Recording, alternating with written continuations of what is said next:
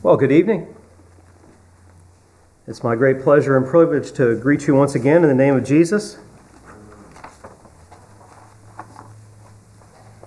I want to thank you all for having me, that we've had this time together. It's been a real blessing to me and to my wife to be here.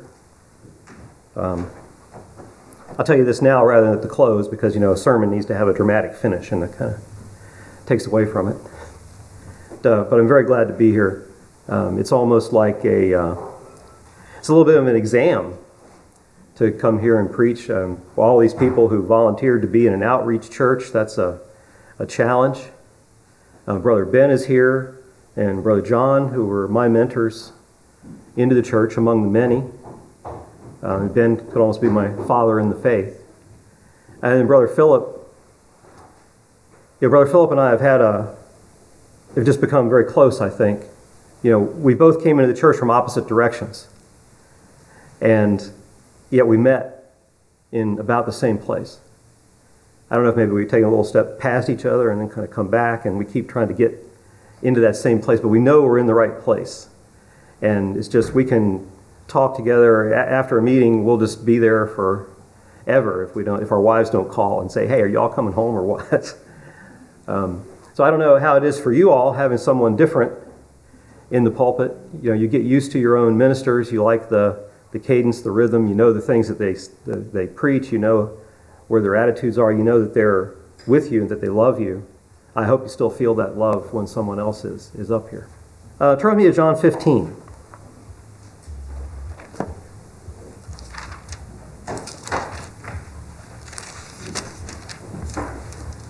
And we'll go down to verse 7. Thank you.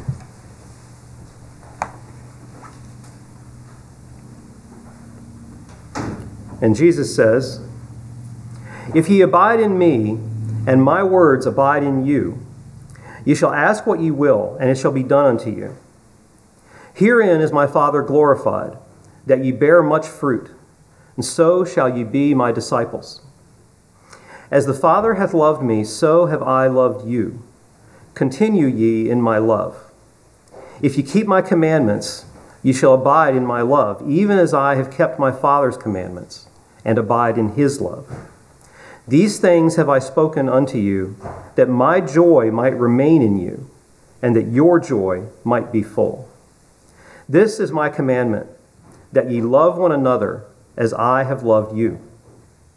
Greater love hath no man than this, that a man lay down his life for his friends. Ye are my friends, if ye do whatsoever I command you. Henceforth I call you not servants, for the servant knoweth not what his Lord doeth, but I have called you friends. For all things that I have heard of my Father, I have made known unto you.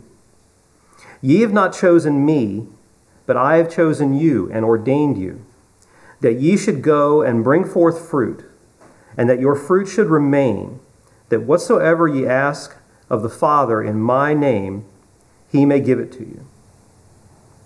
These things I command you, that you love one another."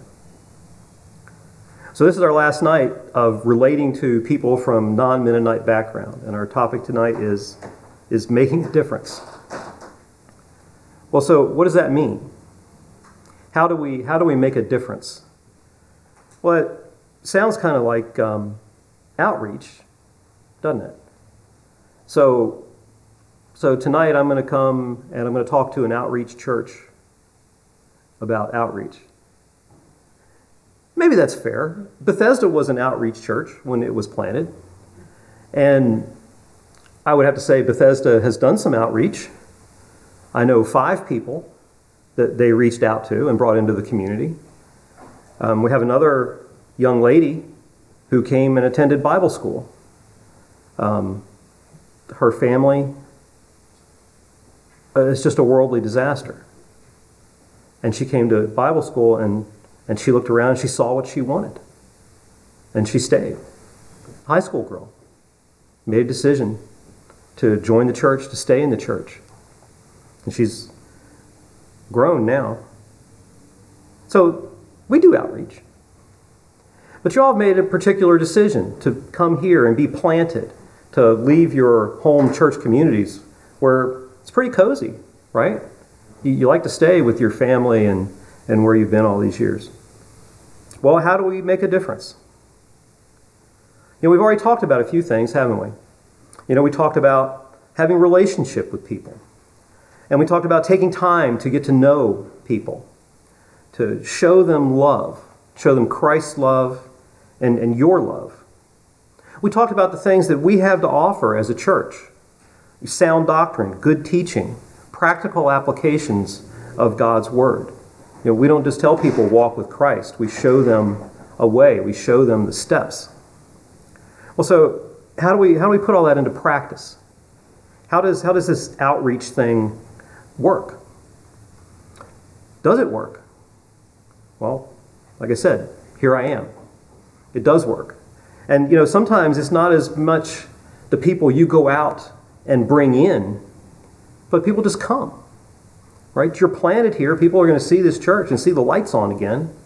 And, well, what's going on in there? Maybe I'll go in and check it out. And outreach can start then to those people. The hardest thing is really deciding how we're going to do outreach together as a church. How do we make that happen as a church community? Each and every individual, each and every one of you is doing outreach every day, aren't you? The first step is simply talking to people and relating to them and inviting them to church. Well, why do you invite them to church? You're working with them, you're making this personal relationship, but two are better than one. Right? Jesus sent out the disciples 2 by 2. So when one person is struggling with someone, maybe the other one can make a connection. When one person has kind of reached the limit of where they can take a relationship, another person can carry it forward. And the person is getting twice as much love. They're seeing twice as much Christ. Well, now we come in here, and was it 53? They can have 53 times as much Christ when they come through the door and come into the church. So we want to work together to do that. So what else can we do? Well, we need to be creative. We need to know the neighborhood around us and the people around us. And we need to be brave, and we need to be bold. Your brothers and sisters are going to come up with ideas. They're going to say, well, we should do this. We should put a sign on a table out by the road and sit by it. We should have a coffee shop. We should open a bookstore. I don't know. But people are going to come up with ideas. And when they raise those ideas, does our attitude towards them then show that we love and trust the Lord? Are we Zacharias or are we Mary? When God calls, do we say, that can't be? Or do we ask, how can that be? Philip Wanger told us a story about a friend or a fellow that came and stayed in his tenant house. He's a friend now. And he had a church in Atlanta. And Philip asked him, well, how'd that go? How'd that come to be? How did you come to be ordained to minister? And he said, he was in a conservative church, and he was just kind of fed up with the young people. And he just thought their faith just wasn't very deep. And they just really hadn't been really challenged. And he just felt like if they got any real challenge, that they would just fall apart. And another brother said, well, why don't you take them out on a street ministry? Take them down to the worst part of town in Atlanta, where the worst crime is and all the dregs of society are, all the people that have no hope are. Take them down there on the street to give out tracts and see how they do. And he said, all right. And he took them. And, well, what do you know? They did great. They handed out tracts, they talked to people, they interacted with people, they saw the need, and they became hungry to share that need. They became lit on fire. And so they started making this trip on a regular basis. And over the time, he did this over several years, and during the time he actually married one of the women who came with him on this mission field to this place. And he decided what's going to be our next step. And he bought a building in that same area, in the worst part of Atlanta. If you don't go to a city, maybe you don't know what it means to be in the worst part of town.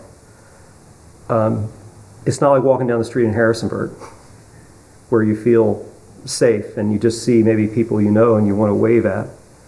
You see people lying drunk by the side of the road. You see prostitutes plying their trade. You see drug deals going down. It's not a place that makes you feel safe and comfortable. And they bought a building there and moved in. And they're going to make it a church. And so they set up the church, and nobody came. And he thought, what are we going to do? And so finally he said, well, what's happening in the town around us? Well, all night long, everyone is out doing their evil deeds, living this life. And they're not going home until most of us would be going to church in the morning or going on our way to work. And he thought, what if we had breakfast? And so they set up a kitchen, they set up tables, and they opened the church for breakfast every day. And the cost of getting breakfast was you had to go and sit in a Bible study. And first thing you know, the drug dealers, the prostitutes, the drunks, the people with no homes, they started coming in for breakfast.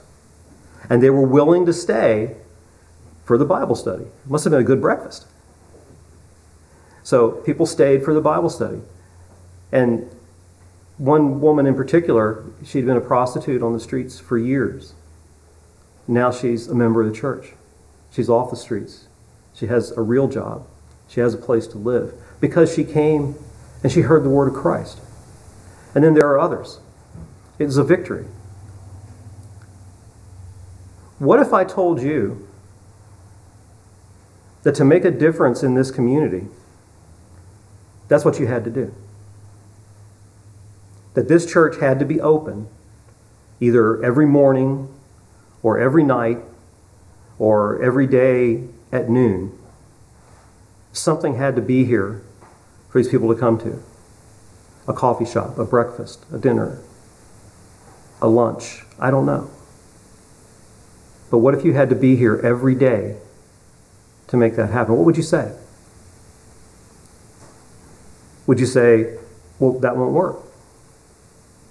Well, we can't do that. We work during the day, right? We're not paid to be ministry. I have to feed the cows. I have to, whatever it is. Is that what you'd say? We can't do that. Or would you say, how do we do that? How are we going to do that? If that's what we need to do, then how are we going to do it? Yeah, the spirit behind that answer, that's the answer to whether or not we can do anything. Whether or not we can make a difference for Christ. As long as our first reply is, no, we can't do that. We're not going to make a difference for Christ. When we start asking, well, can we do that? And how can we do that? That's when we're going to make a difference. But you're creative, motivated people. I don't have to tell you this. Right? That's why you're here. Outreach is why you're here. It's going to happen. People will come in to see what you're all about. Like I said, they'll see the lights are on, and they'll start popping by. Are you ready? What if next Sunday, 15 Harleys rolled into the parking lot, and 30 men and women got off of them, all dressed in leather and studs and tattoos and spiky hair or whatever makes you scared in the night. And they come in here and they fill those back benches, or they fill up this room over here. And maybe they bring their beer bottles or who knows what, and they just come in just for fun. And poor Philip standing up here with his notes. What do I say? Welcome. Right? Well, we're glad you're here. What do I preach? And all of a sudden, Philip's notes just go blank. And the Spirit comes, and he preaches a sermon worthy of Peter. Now, I know you do that every Sunday, Philip. But he preaches a sermon worthy of Peter, and every one of those 30 rough people are saved. And they want to join the church. And they're going to stay. They're going to be here every Sunday. What are you going to do now? You got a lot of work ahead of you. Philip told me he's relating to a Muslim man. And it's difficult. It's tough going. What if he comes to church and wants to be a member of the church, if he wants to learn about Christ? What if some frat boys from the college who've been raised atheists and don't know anything about Jesus come and hear the word, and suddenly they want to be Christians, and they want to be Christians here, they want to be Mennonites? What are you going to do? How are you going to help these people, or anyone, change their lives for Christ? Well, you're going to have to go in for the long haul. You're going to have to practice discipleship. Well, so what's discipleship? Well, first of all, what or who is a disciple? You turn with me to Matthew 10.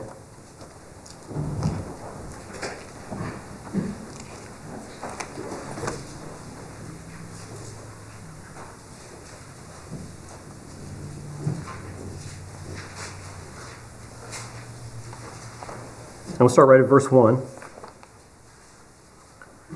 And when he had called unto him his 12 disciples, he gave them power against unclean spirits to cast them out, and to heal all manner of sickness and all manner of disease. Now the names of the 12 apostles are these: the first Simon, who is called Peter, and Andrew his brother, and James the son of Zebedee, and John his brother, Philip and Bartholomew, Thomas, and Matthew the publican, James the son of Alphaeus, and Lebbaeus, whose surname was Thaddeus, Simon the Canaanite, and Judas Iscariot, who also betrayed him. So we have the 12. 12 disciples who Jesus taught directly. They learned the word, the kingdom, directly from Christ. Then they received a command. In Matthew 28:19, Jesus told them, "Go therefore and make disciples of all nations, baptizing them in the name of the Father and of the Son and of the Holy Spirit." I don't know how version-centric you are. I kind of roll through different translations as I preach. This is the New King James.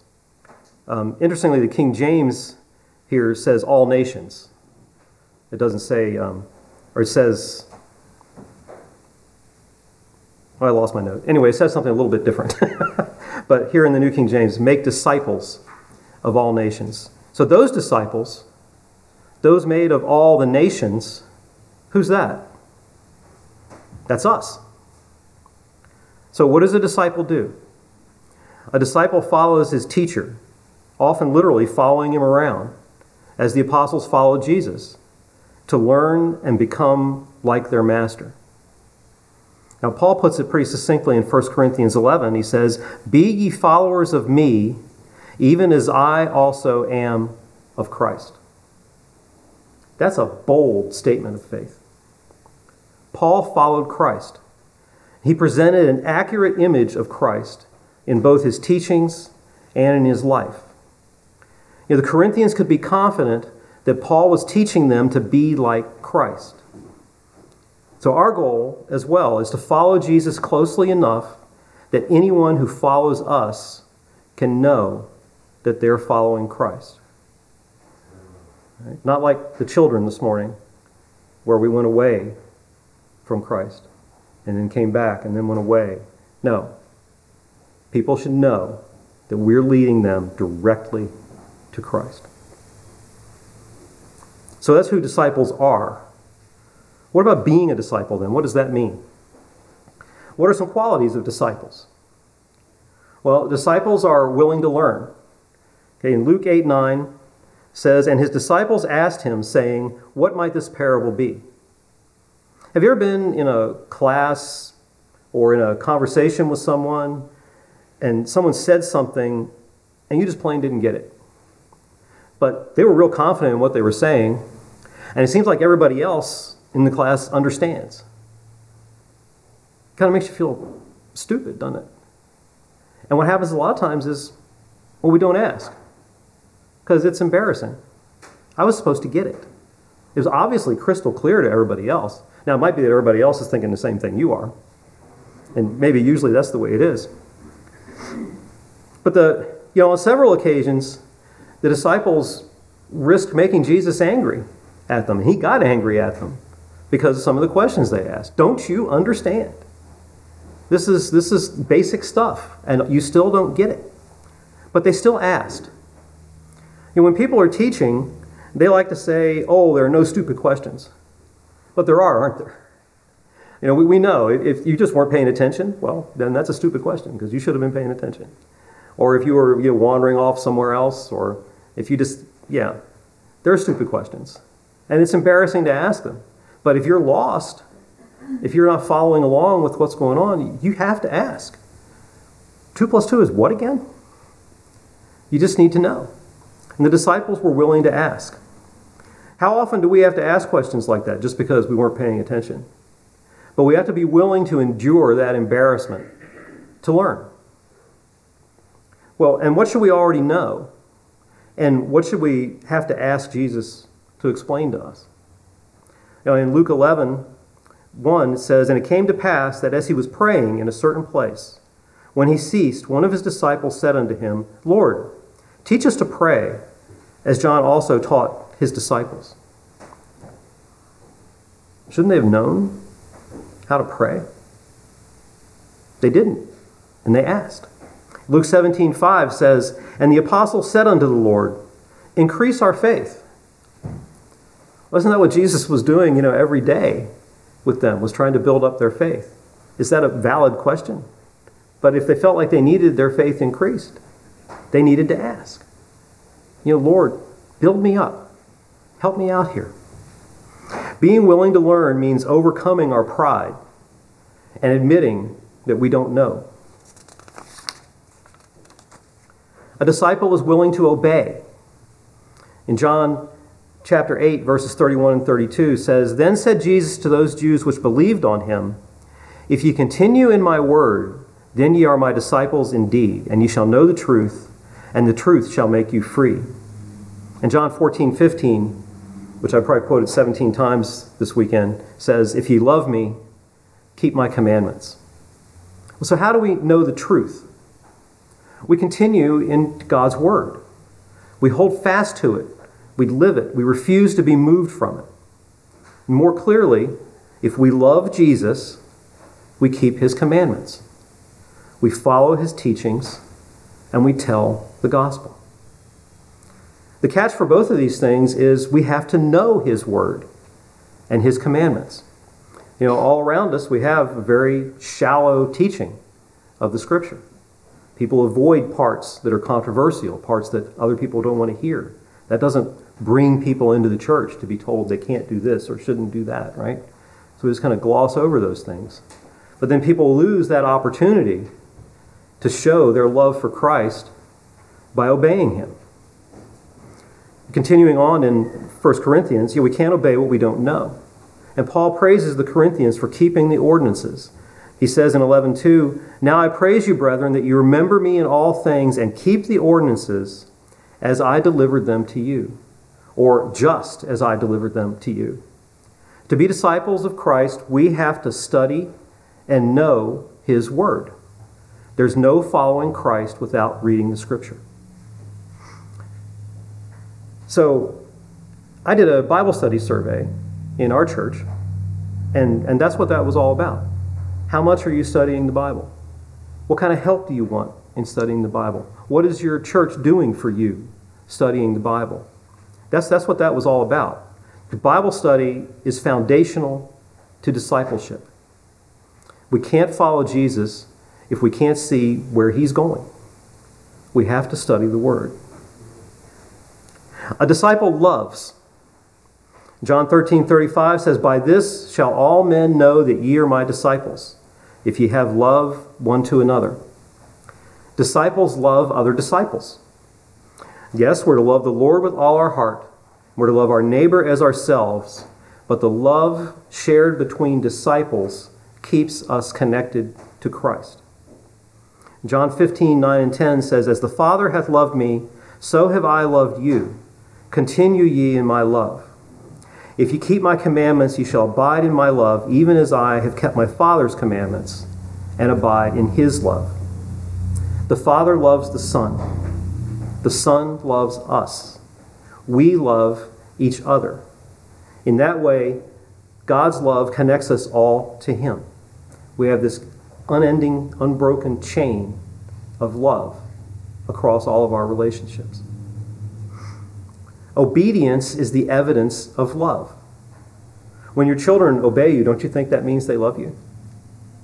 Well, it sure helps. It helps you love them back anyway, doesn't it? There is no love without obedience. A disciple glorifies. John 15:8 says, "Herein is my Father glorified, that ye bear much fruit. So ye shall be my disciples. So shall ye be my disciples." A disciple brings glory to the Father. Well, what does that mean? Well, to glorify generally means to worship, to praise, to adore, to revere, to exalt, to bless. We tell everybody how great God is. As disciples, we praise God and give him thanks for all that he does for us. Glory can mean renown, fame, prestige, honor. Our actions for God add to his honor and prestige. People can honor God because of the good things that you do. Glory also means beauty, splendor, magnificence. Did you ever think that as a jewel in God's crown, you add to his beauty? Every disciple increases God's splendor. So those are a few of the things on the being side of discipleship, what it means to be a disciple. On the other side of discipleship, we talk about it as a verb, as a doing, discipling. So we have all these new people in the church, and they need to be discipled. They need to be brought along into the church. And we need to disciple one another. We always need to be growing closer and closer to Christ. If we can't disciple each other, if we can't take care of each other, how can we take care of someone who comes into the church who has no foundation, who needs to be built up from the ground up? The word disciple literally means learner. In the scriptures, it's used 269 times, but only as a noun. The first followers of Jesus were called disciples, and he commanded them to make disciples of others. Over the years, Christians started to use disciple as a verb. To help another believer grow in faith and obedience means to disciple them. Paul gives us a summary of the discipling process in Colossians. Turn with me to Colossians 1.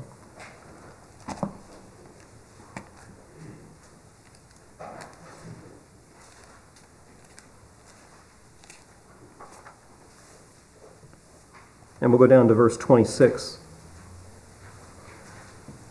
"Even the mystery which hath been hid from ages and from generations, but now is made manifest to his saints, to whom God would make known what is the riches of the glory of this mystery among the Gentiles, which is Christ in you, the hope of glory, whom we preach, warning every man and teaching every man in all wisdom, that we may present every man perfect in Christ Jesus. Whereunto I also labor, striving according to his working, which worketh in me mightily." Making disciples. The first duty of every disciple is to proclaim Jesus and the gospel. And this is the heart of discipling. Without the gospel, we have nothing to teach. As Jesus sent out the 12, so are we sent.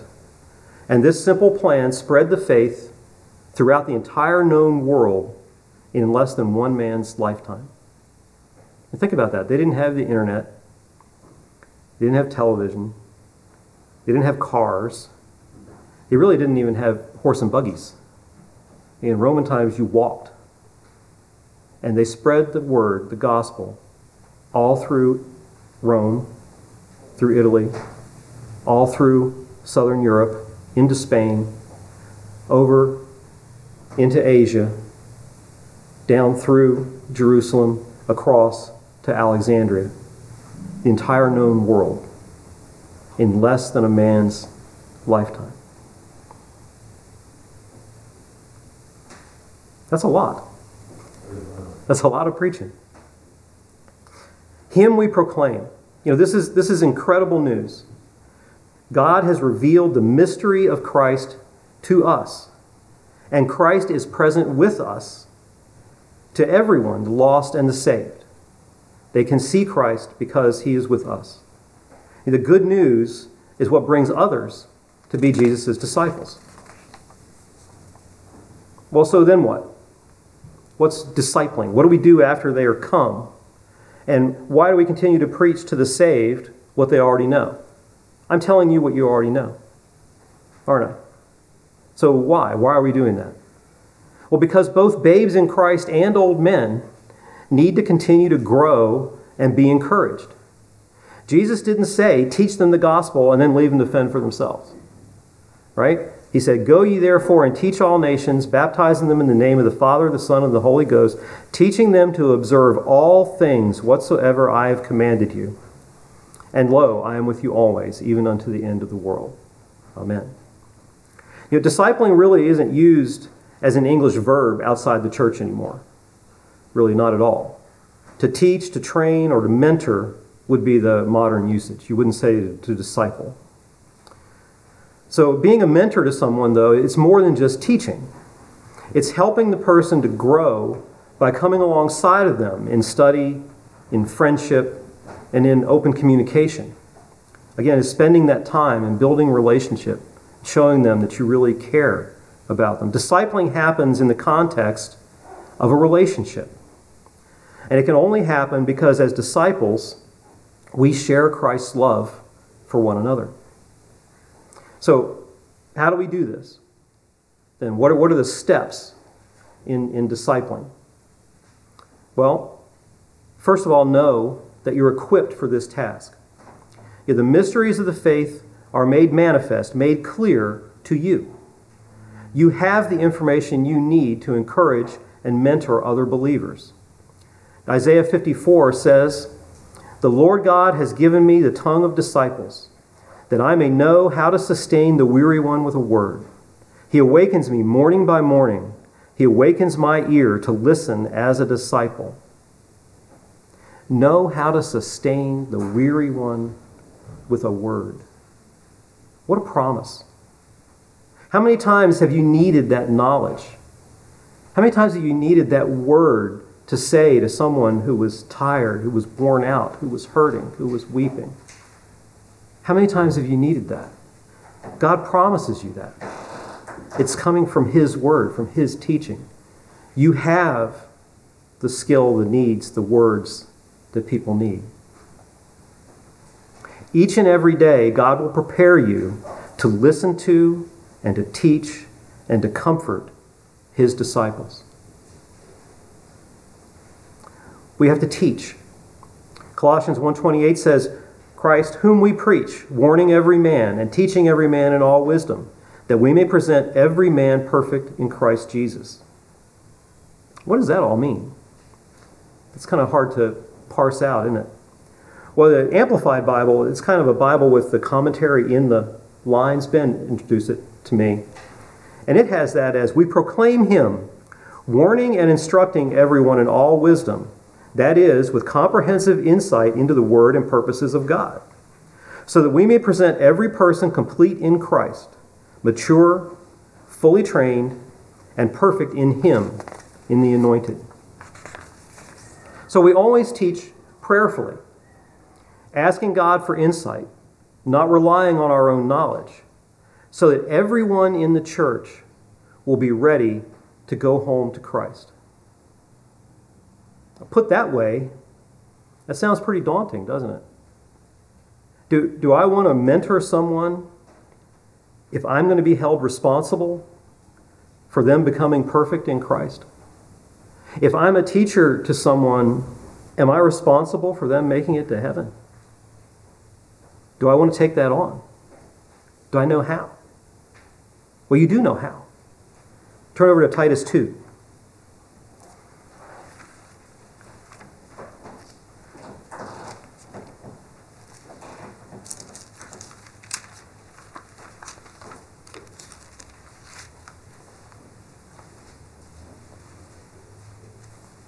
And we'll start at verse 1.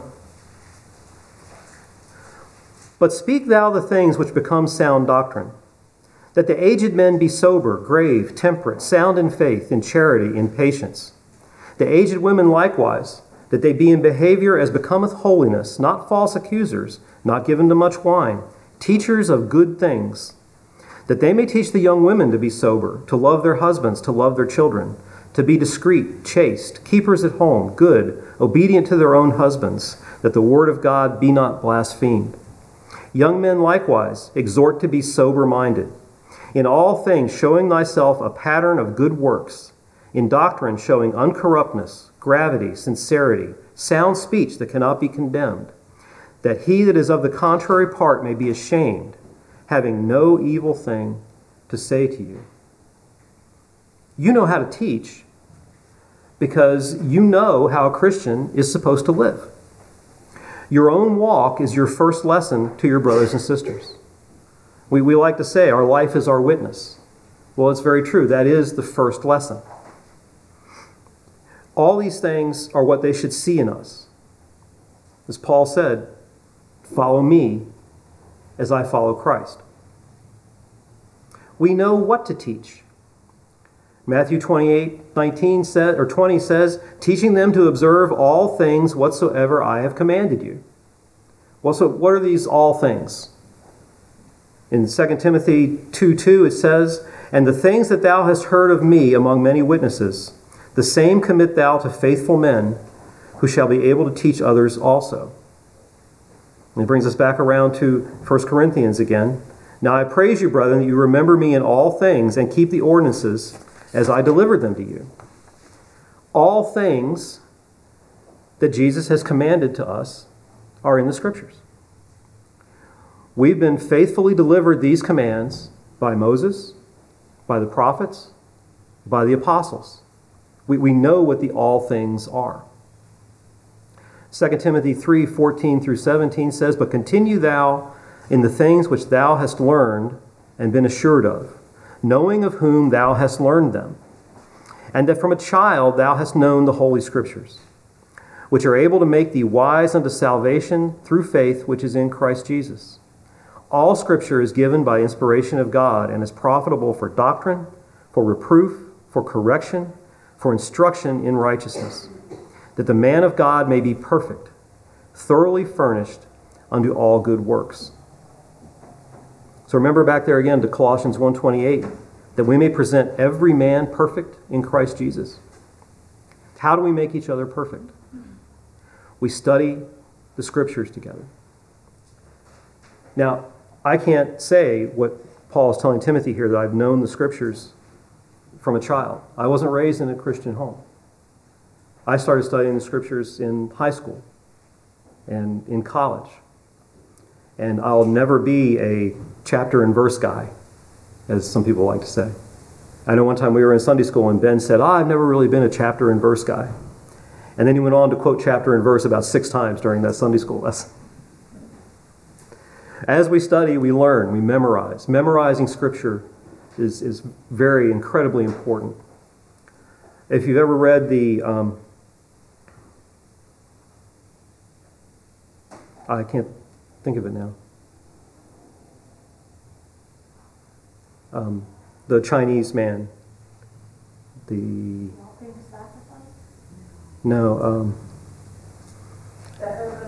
Heavenly Man. Thank you. I'm not doing well with this Alzheimer's thing. We're not getting along. If you've ever read The Heavenly Man, he didn't have a Bible. And he wanted a Bible. He knew the Lord, but he didn't have a Bible. And God delivered him a Bible. And he took this Bible and he sat down and he memorized the Gospel of Matthew. He just sat down and memorized the Gospel of Matthew. And then one day he was on the street and a man came up to him and said, you're supposed to come and preach to us today. And he was like, I just got a Bible. But he went. He went with them, and they went to the house church, and they sat him up in front of the church, and they all sat down, and they were waiting for him to preach. And he didn't know what to say. And he recited the Gospel of Matthew. If you've memorized Scripture, you'll never want for something to say when people ask you about Christ.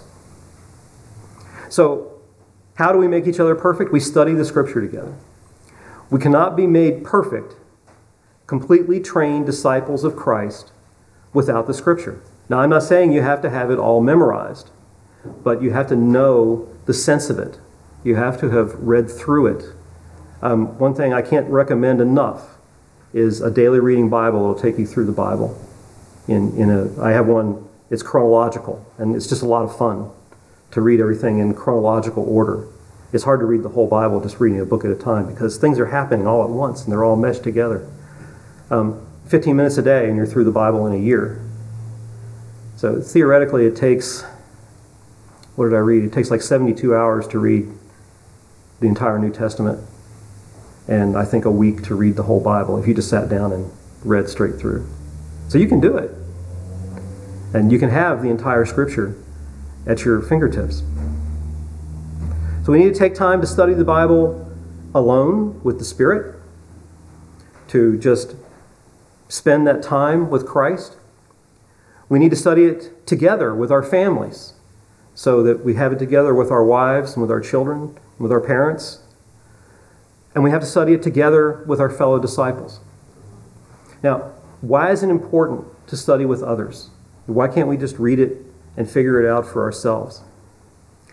Well, 2 Peter 1:20 and 21 tells us, knowing this first, that no prophecy of the Scripture is of any private interpretation. For the prophecy came not in old time by the will of man, but holy men of God spake as they were moved by the Holy Ghost. Now, what's Peter telling us here? Primarily, he's assuring us that the prophecies of Christ weren't just made up by the prophets. All right? He and the other apostles didn't make up some prophecies to justify their newfound faith. He's assuring us these prophecies are 2,000, 1,000 years old, and they were made through God. But he's also telling us that we don't just get to make up what the Scripture means. God's Word is clear. The clear reading of Scripture is the meaning of Scripture. By studying it both alone and in groups, we protect each other from being deceived, or as Peter says elsewhere, from wresting the Scripture to our destruction. Sometimes we just want it to say what we want it to say. I have that problem. I'll sit down to write a sermon and I'll have a verse in mind, and I just know this is the verse that's going to make this sermon, and then I'll start reading it, and I'll read it in context, and I'll read around it, and oh, that didn't say what I thought it said. And so now it's either do I need another verse or do I need another sermon? But that's why we need to study the Bible together, so we can pull those things out and we can support each other as we learn. Proverbs 27:17 says, iron sharpens iron, and so one man sharpens another. This applies equally to our study as it does to our character. As we read and teach and talk through the Bible together, we build our understanding, that comprehensive insight into the Word and purposes of God that we talked about a little earlier. We also build love and understanding for each other. You know, Martin Luther hated having Anabaptists around his church. And he wrote about it. He said he did. And the reason he didn't like them being in church was because they thought they had Sitzrecht. Now, what's Sitzrecht? Sitzrecht is the right to sit at the table. So in the older church, you don't have this, right? You have a table where all the ministry sits. And it's not elevated like this, it's on the same level, right? Because my title isn't pastor or preacher or priest or father, it's brother, the same as yours. So that was important in the older church, that we were all on the same level. Well, it was the same way in the Lutheran church in Germany. There was a table where the ministry sat. And the Anabaptists thought that they could speak up in church and argue with him about Scripture. They had the right to sit at the table with the ministry. Well, we wouldn't like that either, would we? But we have a place for Sitzrecht. We have Sunday school. Sunday school is so important in our churches because it's the place where, instead of you just sitting here listening to what I'm telling you about the Scriptures, we can talk together and tease the Scripture out and get our ideas out there and be told, that's, yes, you have it, or no, that's not right at all. We need to go this way. And we tease these things out and talk them out because you are sitting at the table together there with everyone, and we study the Bible together. Sunday school is your Sithrecht. Don't not talk in Sunday school. So, and that also makes us love one another. We start to know what's in each other's head. We start to know where we are in our walk. What are the things that we understand or don't understand or struggle with? Because it comes out in that time together when we are able to talk together. We also have to sacrifice as disciples. You know, this whole thing looks like a lot of work, doesn't it? And it is. Investing in people is expensive. It takes time, emotion, dedication, and love. And none of those are things that we part with easily. You know, Paul describes discipling in Colossians 1:21 as, "Whereunto I also labor, striving according to his working." You know, the ESV has toil and struggle for strive. You know, the Greek has in mind to grow weary, tired, and exhausted, or to labor with wearisome effort. The word for struggle there, struggle is often used to describe the strenuous exertion that goes into an athletic competition or a fight, in combat. Paul fought and labored to the point of exhaustion to present believers mature in Christ. Nothing less is expected of us. To make a difference in someone's life, they have to see that you care, that you're invested in them, that you love him. You know, with our own faith, responsibilities for our families, cares of the world, well, where do we find that extra love for our fellow disciples? Yeah, that's kind of been a recurring theme this weekend, right? We have to love these people. We have to invest in them. Where does that come from? I only have 3 children, and I can barely keep up with them. How do I do this? How do I do this times 53 or 60? Well, we have to lean on Jesus. Colossians 1:29 again, "Whereunto I also labor, striving according to his working, which worketh in me mightily." The New American Standard has that, "For this purpose I labor, striving according to his power, which works mightily within me." We don't disciple each other by our own power. Jesus gives us the power to help each other, just as he gives us power for everything he asks of us. When we disciple, when we teach, mentor, comfort, guide, advise, love, befriend our fellow disciples in Christ, his power works mightily within us. It's in reaching out to our brothers and sisters that we gain Christ's power. He works through us, and we can work more and more and more. What can't we do? So, are we doing this? Are we practicing discipleship? You know, we understand whose job this is, don't we? You know, discipleship isn't a ministry thing. It's a church thing. It's a membership thing. This is everyone's job. Everyone here has something to offer to someone else. And everyone here needs support from someone else. There are new members, people who just need to be, like I said, built from the ground up. There are our children who we need to be raising up and teaching the faith every day. There's our youth who are struggling with ideas coming in from the world and people telling them, you don't have to do that. You don't have to live that way. We have to build them up. We have our young parents who are just trying to figure everything out with this little animal that came into their life. We have our elders who are looking at the end of life and wondering, have I done the things I need to do? And am I going to be able to go home? We need to be comforting and continuing to build them. There's our ministry.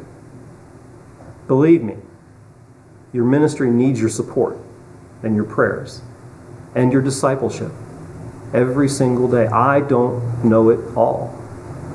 I have this little piece that I have to keep adding on to and stretching, and it gets thinner and thinner and thinner and thinner. Your prayers help it get thicker and deeper.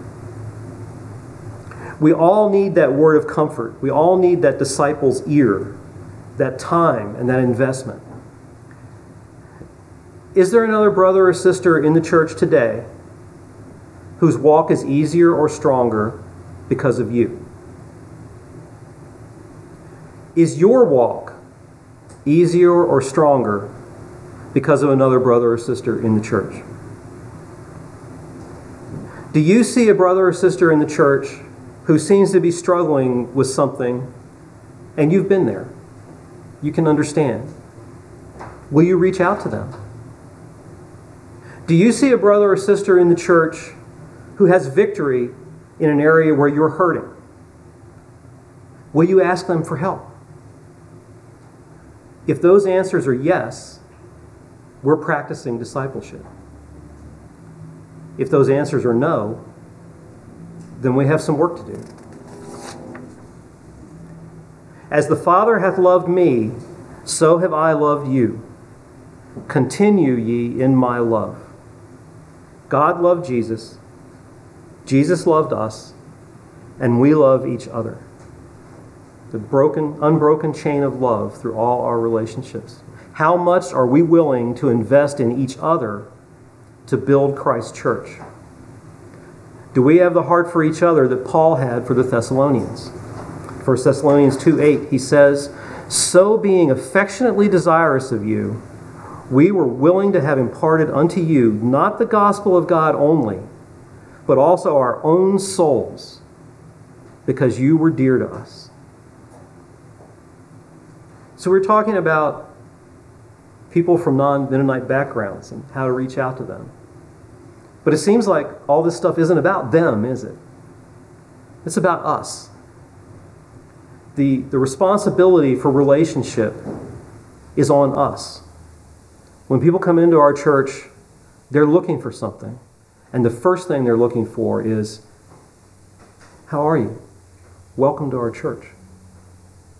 A relationship and love. That's where it starts.